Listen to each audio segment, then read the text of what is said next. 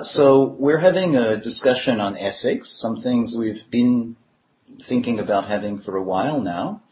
And our exchange is obviously not about what is true, what is correct, but represents our personal opinions, and hopefully will be stimulating to others in articulating their own positions and opinions.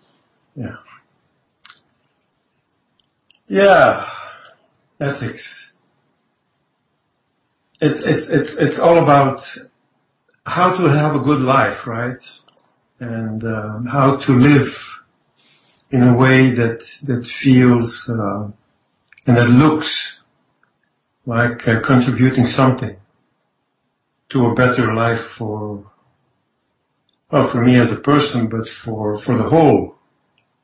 I can talk about my family, I can talk about my patients, I can talk about the communities I'm in. So basically an ethical position for me is to be in tune with nature, because that's in the first place where we need to be connected with. That's where we come from. That's how we're born. It's from a naked place.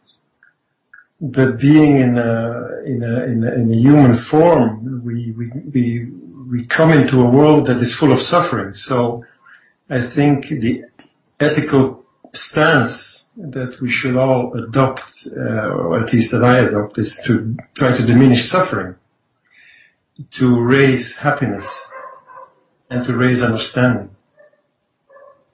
Because if you don't come to understanding, so if you're, let's say, ignorant, then it's hard to have a life that becomes meaningful. So the acquiring a meaning to life is also important, I think, from an ethical position.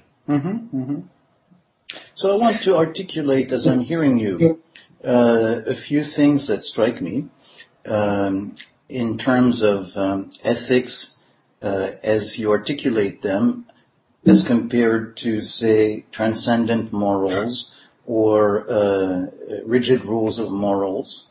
You're talking about something that comes from inside, and where it's guided by an inner sense. You use the word attuned, so an inner sense of feeling attuned to the various constituencies you're part of. So there's the earth, there's the larger group of human race, there's your family, and so on and so forth. So a sense of navigating and finding a way to be in tune with the respective needs of these environments, and of wanting to have a positive contribution, so therefore to alleviate suffering and help happiness. Exactly. Yeah, it's about, in the end, a stance where it's not dogma. It's not about the moralistic rules, like the idea that it's by following rules that you get to the good life. My belief is that we can support virtues that are natural. I'm thinking of this expression of Albert Camus, who said, if you don't have character, then you need to have a method. Quand on n'a pas le caractère, il faut se donner la méthode. And with character, he means that we need integrity. And for me, integrity is all about, to be in tune with life, but being in tune with life has to do with being in tune with your body. I'm a body worker and a body psychotherapist, so my integrity through experience has grown through the knowledge that comes from the body, the wisdom that comes from the body. And when I come to the body, all the let's say, the good that is meant to be can come out. I can flourish. In that way, it fits with the Greek idea of eudaimonia, which is living a life that is not, let's say, only thinking of me egoistically or hedonistically, like having only easy pleasure, but it's really acknowledging that I'm part of a community, that I'm part of a society, that I'm part of a global network where I have a role, and I believe every one of us has a role. So the work on the virtues really is about to develop integrity and character is a hard work in a way to become more conscious, to become embodied, and from there to live in accord with another human being who may be disagreeing, who has another approach to life, who uses another system of ethics, who maybe uses methodology, certain rules that I may not necessarily agree with, so that I can rebel against. So I want to stop a little bit, because again, what you said is very rich, and I want to highlight some of the things. And I want to highlight then by, in a way, starting backwards, kind of. That we're not talking about selfish satisfaction, but something, eudaimonia, that's going to be something about the satisfaction that comes from doing what works for the larger group as well. And it comes from that sense of being part of the larger group as well.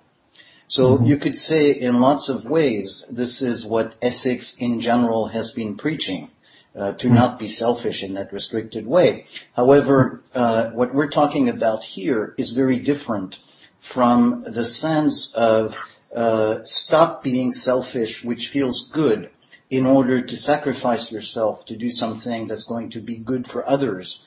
And in a way, the sense of you lose yourself in order to do something that's ethically good. But what we're talking about is something that's much more profound. It's a realignment, and it consists in actually coming to understand that that little self, that little ego, that feels like I want my satisfaction at the expense of others. You know, if you want the psychotic ego, the psychopathic ego, sociopathic ego, is actually doesn't really get it, because we get a much bigger sense of fulfillment when we are in tune with our environment. When we swim like a fish in the water, and we're a social animal. And so I think that's what you're talking about, is that satisfaction comes actually from that shift where we realize what the true sources of our fulfillment are. Yeah. I think we are encountering global socio-political problems, and that any profession or any meaningful expression of a life needs to be with that in the background, with the society in the background. I think where we are now is that the traditional values or the traditional things that worked or that were held together by religion or by political stability, that we're losing this. And what enlightenment brought us in the development of our psychology is that we became more and more individuals, but this individualism can become a problem when it's no longer with the background of the traditional community. So I think that any minority group or that any rebellious voice now coming up in the world is an expression of some part that needs to be considered again. Because maybe some, let's say personal interests, also interests of certain groups within society have been not considering the whole natural network. Does that make sense? Yeah. So, as I'm listening to you, I'm feeling a little frustrated, because the conversation is going to another place, which is wonderful. And at the same time, we lost another part that was part of, again, the very rich thing you had started to say before. And I'm hesitating whether to go back to that and to go to where you are right now. And, maybe to give you a choice in the matter, if we were going back, it would be to go back to that sense of, so if we are, if ethics come from understanding where we truly are in society, how do we get in touch with that? And you were starting to talk about the sense of that bottom-up phenomenon of paying attention to the body. So I want to see, where we want to go. Do we want to go back to that, or do we want to continue the train of thought that you started now? I think it ties in with each other. Good. So in the end it will come together. So we can go back to the embodiment, as we can go back to the larger picture that I was describing now. Okay. So maybe I would choose to go back to the embodiment, because then the question, in a way, where we were before is to say, okay, so like it's not like the traditional rigid ethics, or the what you call method of you have to do this and you have to deprive yourself, but you have to open up to that sense of being part of something larger, which is not a mystical concept, but is something about really trying to feel it in its absolute concrete way, to see how it's carrying you. And you were talking about that sense as coming from the body, so you want to elaborate on it a little bit so that people can understand what the experience of it is. Well, first of all, what happens when you come more to the body is that you get closer to yourself, basically. You get more close to who you are as a part of nature. I always feel that is a strong part of working with the body. That you feel closer to nature. When you feel closer to your own nature, you feel closer to your own, let's say, impulse to connect, impulse to belong to a group, to a society. So when I work with people on the level of the body, many times people are so estranged of their own body that they say things like, what I feel now is very strange. Then my answer is, that's very true, because, in a way, you have become estranged of what could feel natural. It has to do with feeling life in your body. It has to do with feeling aliveness, with the sensation of energy, that you have more energy in your body, that you feel more power in your body. That to a lot of people feels strange, or also to feel that power or that energy in certain parts of their body that they're not accustomed to. So then when I imagine people who are more in their body and who are in contact with nature, they really feel that the body, I would say, to the bone.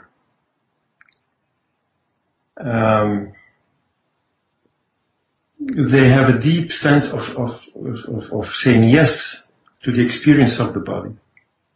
Mm-hmm. I think we got in trouble, or many people are getting in trouble today because they have this idea that reason needs to guide our life.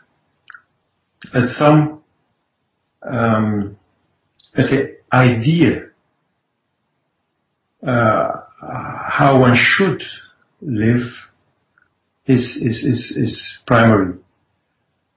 So that comes to rules and expectations that comes also from this society. But there's another level in life that has a deeper that comes from a deeper connection. Mm-hmm. Mm-hmm.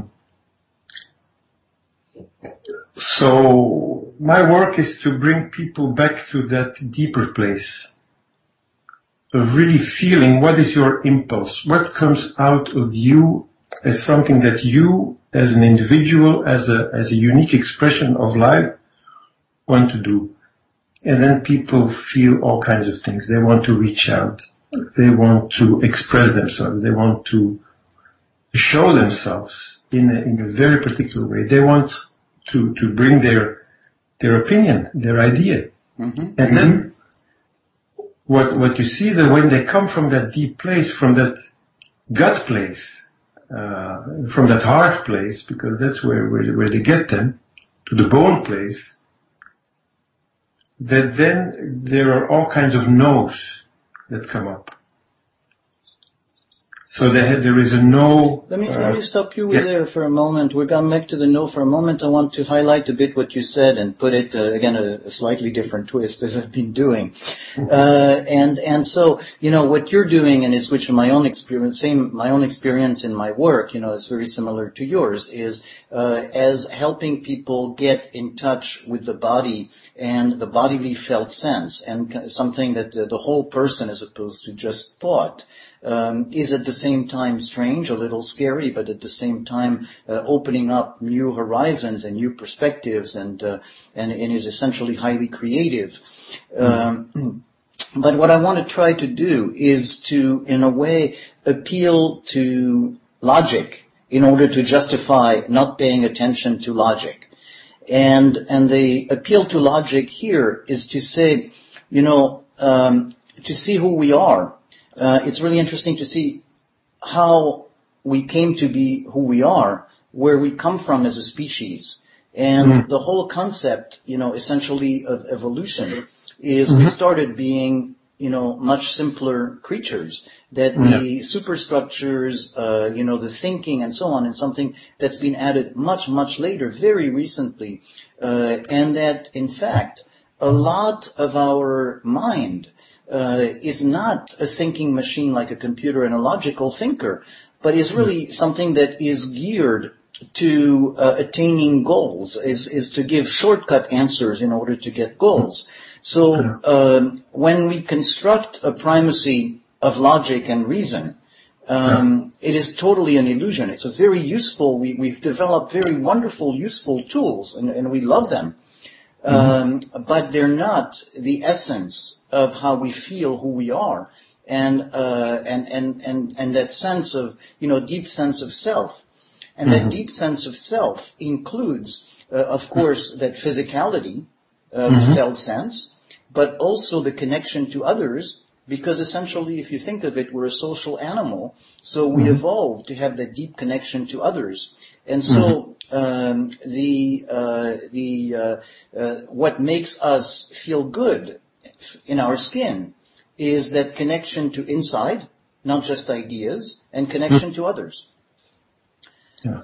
And so, having, articulated this, yes, absolutely, then we go back to, and how do we make use of that, as you were starting to say when I cut you off. Mm-hmm. Yeah, I agree totally with what you say. It's very well said, that in I think it's also Camus who said, that we suffer a little bit from crimes of logic. Because when the logic becomes like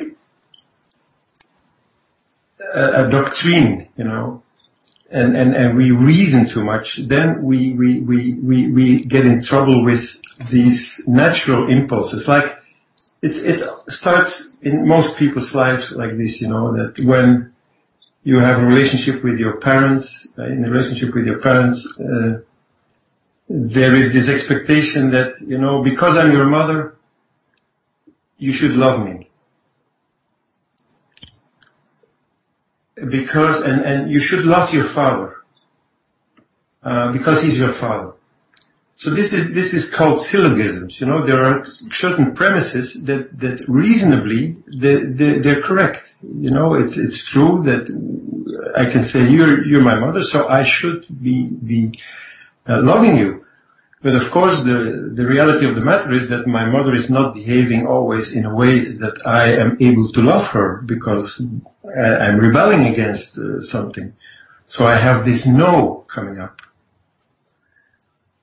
So it's like in many places, very early on, because we developed this capacity to reason, that we are like forced to love before we actually have a chance to say no.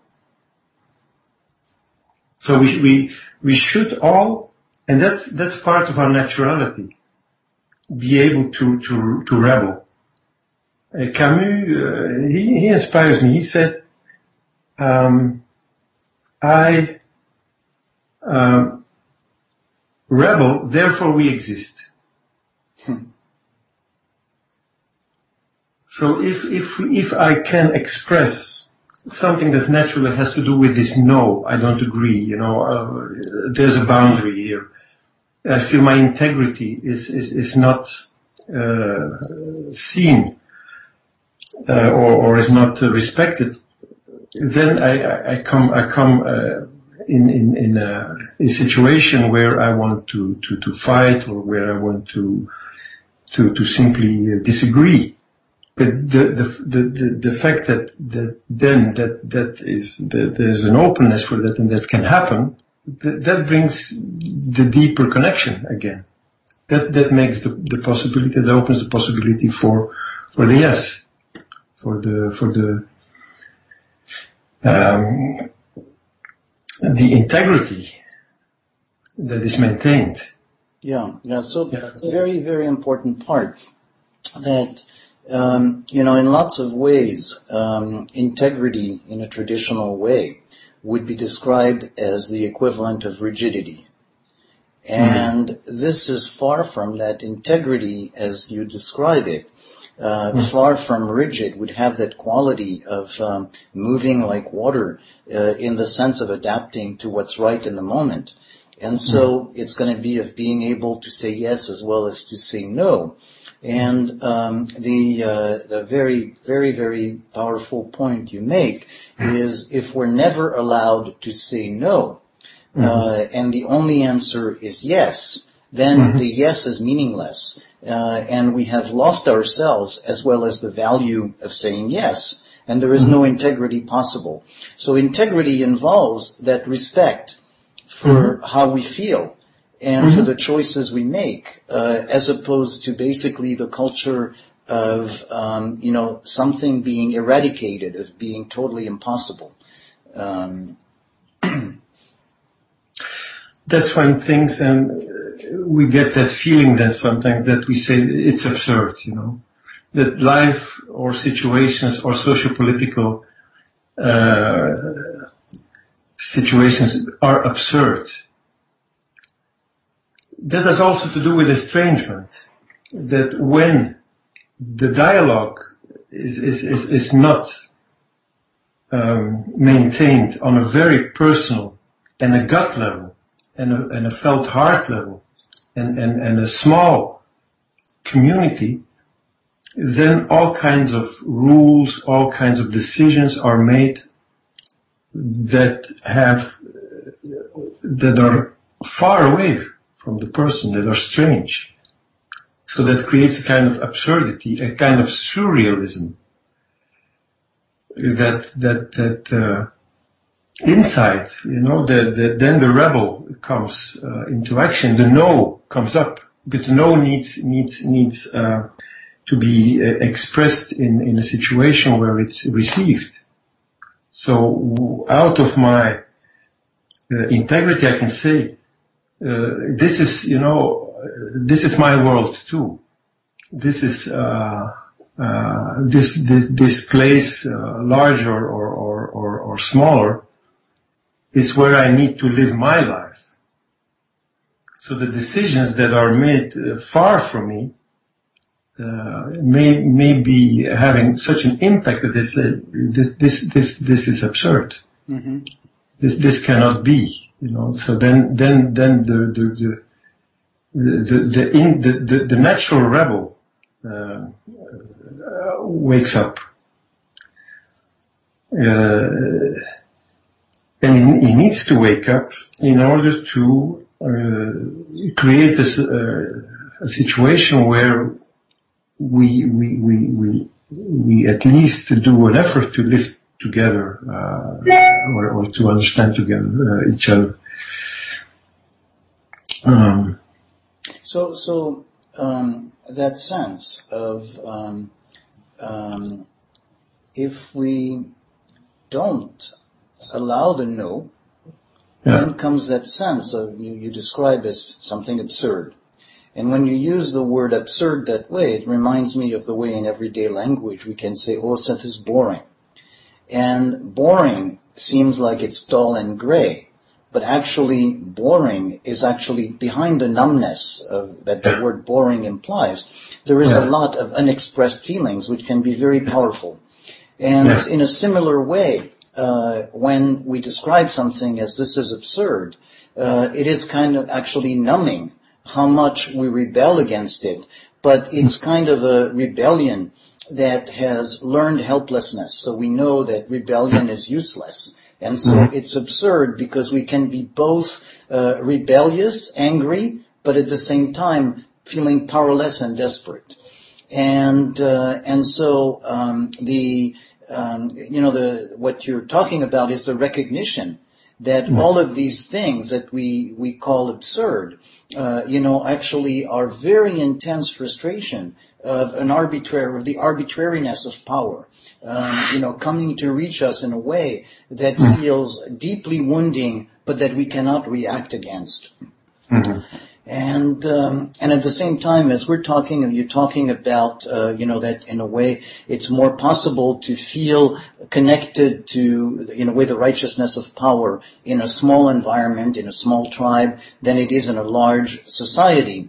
Yeah. And so this relates a lot to what we've been experiencing and all the movements of rebellion and the no, the very powerful no, and that have been expressed, and to consider them not necessarily to share into the results of what people have achieved through them, but to have more of an understanding that actually, in a way, what is being expressed that way is a more general discontent of a lot of people, and probably most people, if not all people, in some way, shape, or form, having a difficult relationship with the power of the state and trying to manage that relationship.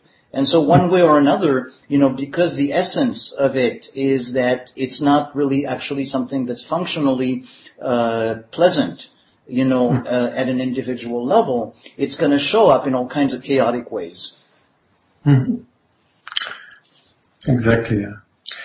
And I think what we need then in the larger society, and there maybe we need rules, we need a certain deontology also. There's no contradiction. But that people need a place where they can say no without the sense of renunciation. Because I think what you refer to is that the possibility exists that people are like bored, numbing themselves, which then, of course, is bringing them into an unnatural, unhealthy state, I would say. So to keep the integrity and the naturalness, the possibility to say no needs to be expressed, but in a way that also it takes into consideration the whole. So it's not only a protest, it's not only creating a separation or an isolation position, but it's like on the boundary or on the borderline, saying there is a need for mutual understanding, and this gives meaning to life. This gives meaning to my life. If I can express myself and you can understand me, and in that way we can both see each other's points of view, then we can go on. We can go on to construct positively. We can go on evolving. In that way we have, we haven't evolved anything maybe, and all that we're doing since the early times of humanity is to harmonize this new development still, the rational brain with the rest of our deep intelligence that is a social intelligence. Mm-hmm, mm-hmm. So very interesting. Harmonizing quote unquote intelligence with social intelligence, and in a very practical way, what you said a few minutes ago is there is a need for mutual understanding, and that's what gives us our lives meaning. And so, the quote intelligence in a way is look, I'm going to be smart. I'm going to do what's for my own good. And if I pay too much attention to what others need and want, I'm cheating myself, so I'm kind of dumb. And the social intelligence is going to go into I will only thrive, to the extent that I'm carried by that something larger, that the water is what's needed to be a fish. The group is what's needed to be a social animal. And it's not, one dimension versus another, because in a way, evolutionarily, we have both traits. So both traits have been very useful to bring us to where we are. We're not talking about, killing completely something to live only by the other, which is an absurd, possibility. But the question of finding the balance between both. And finding that balance is again something that's not about a rigid rule, but is a cultivating that inner sense, that inner compass of how it feels right to figure out what works for me in a larger context versus me in a small definition of myself. Mm-hmm. Exactly, the small definition of yourself. Maybe too isolated from that bigger social environment that you need. The work with the body there, I think, is also very, very helpful, because when we talk about the no, or the rebellion, it can become a kind of an idea, or a kind of a political program, a kind of, and I can start my own political party if I want. But the advantage of bringing it to the body is that probably there I can really feel the close connection You know, I don't need to lose my connection with you or with my fellow brother or sister when I have this no. Yeah. So I wanna highlight this because, as you said, I could start my own party. Everybody could do this. This is if we get into, in a way, just the surface of the feeling, the ideas of it, and then we can go from there. And from there, we can make a lot of wind and rev up a lot.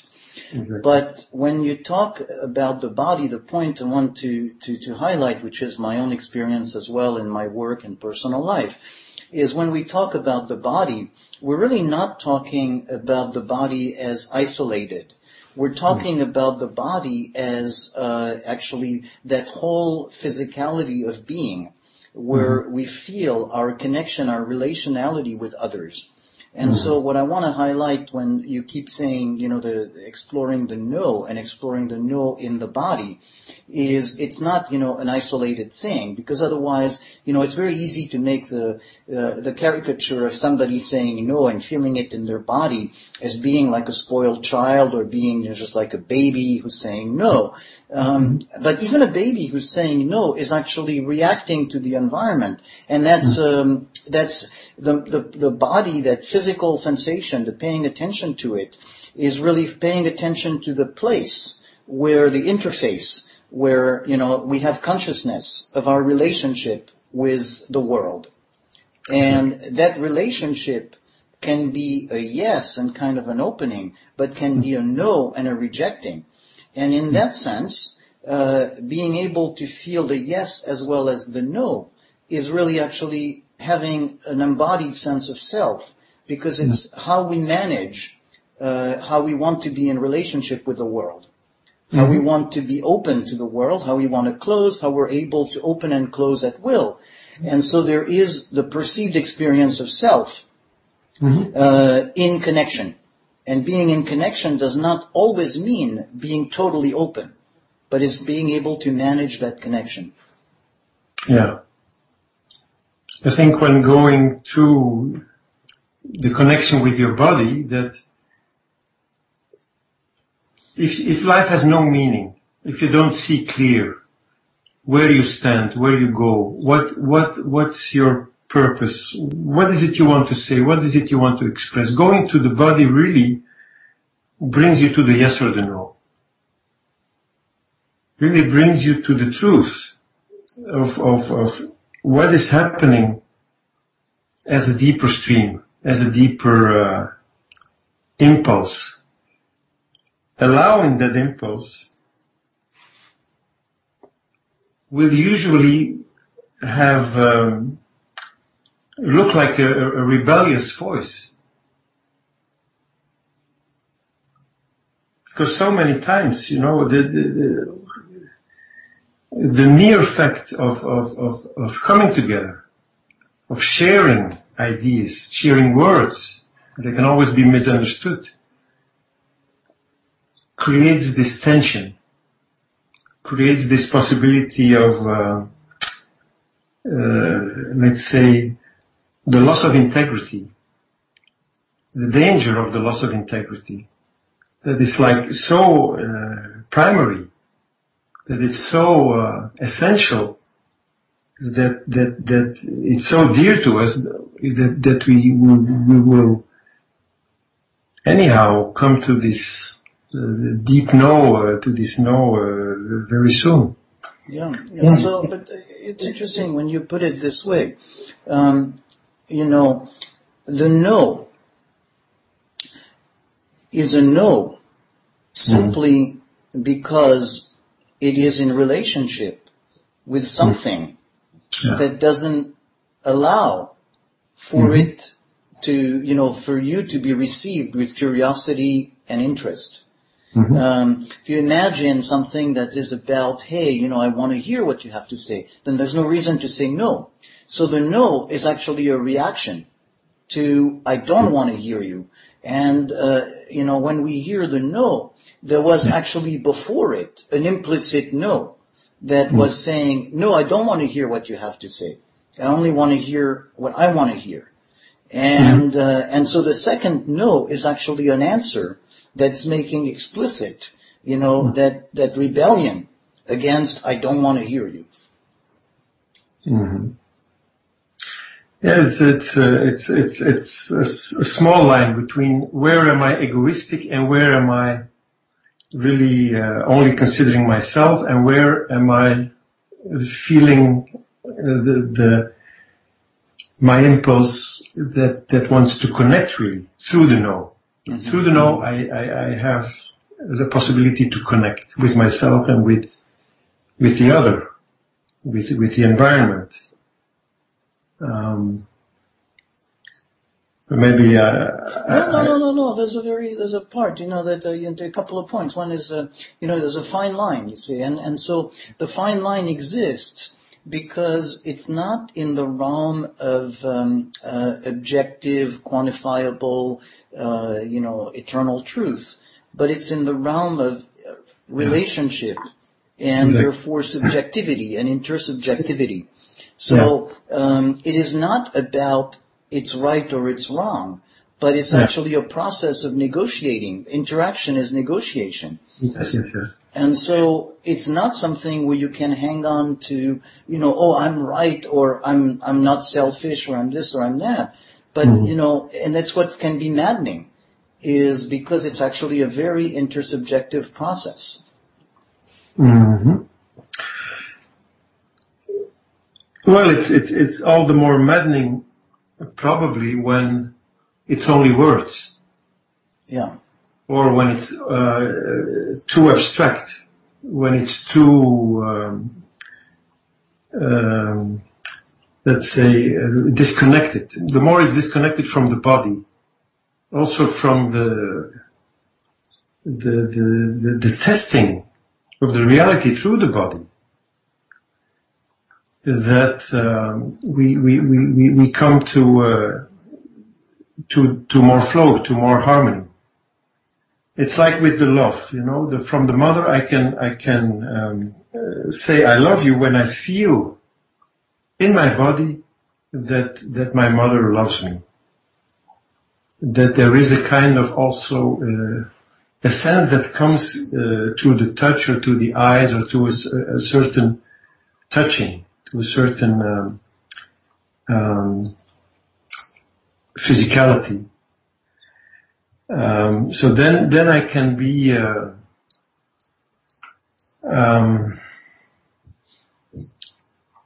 really sure, about the concrete reality, the concrete tangibility of what is there, what is there.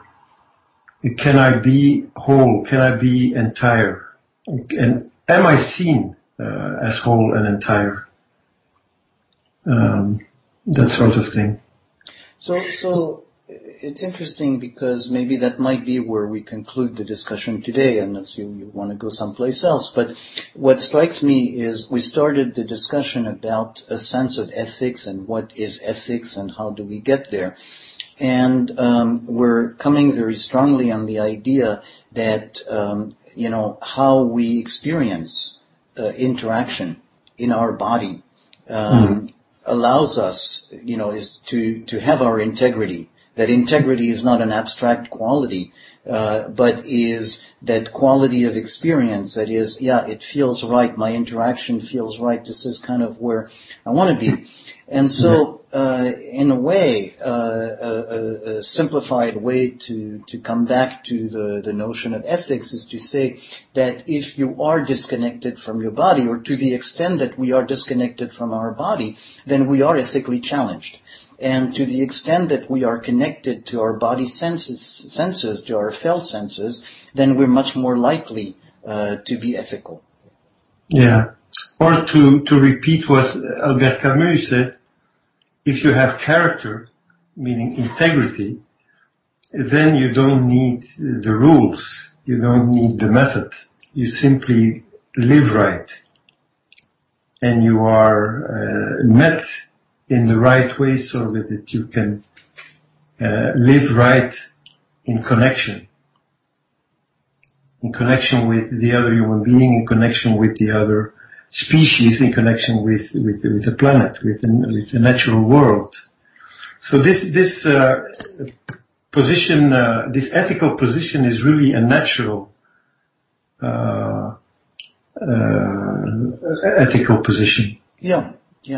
But, what's interesting is in light of the discussion, the phrase of Albert Camus about the character versus the method, character, again, in everyday conversation can be something that's almost mythical or something you have by nature. It's intangible, so it becomes, something that might be difficult to talk about. But you used the phrase before when you were talking about being connected to the body. You used the phrase of testing reality through the body. So when we're talking about character in this context, we're talking about experience. We're talking about wisdom acquired through experience. And we're talking about experience that is lived in a mindful way because it's really paying attention to the nature of experience. Not the idea of experience, not processed abstractly, but processed moment by moment through that sense of, it feels right. And through that very basic, primitive, essential, mechanism of how we have consciousness of who we are in the world. Mm-hmm. Yeah, exactly. It's about consciousness also, yeah. Of course. This recording is part of the podcast at relationalimplicit.com. To the body is, you use the phrase of testing reality through the body. So, when we're talking about character in this context, we're talking about, experience. We're talking about wisdom acquired through experience. And we're talking about experience that is lived in a mindful way because it's really paying attention to the nature of experience. Not the idea of experience, not processed abstractly, but processed moment by moment through that sense of, it feels right. And through that very basic, primitive, essential, mechanism of how we have consciousness of who we are in the world. Mm-hmm. Yeah, exactly. It's about consciousness also, yeah. Of course. This recording is part of the Somatic Mindfulness and Relational Psychotherapy podcast. See the website relationalimplicit.com.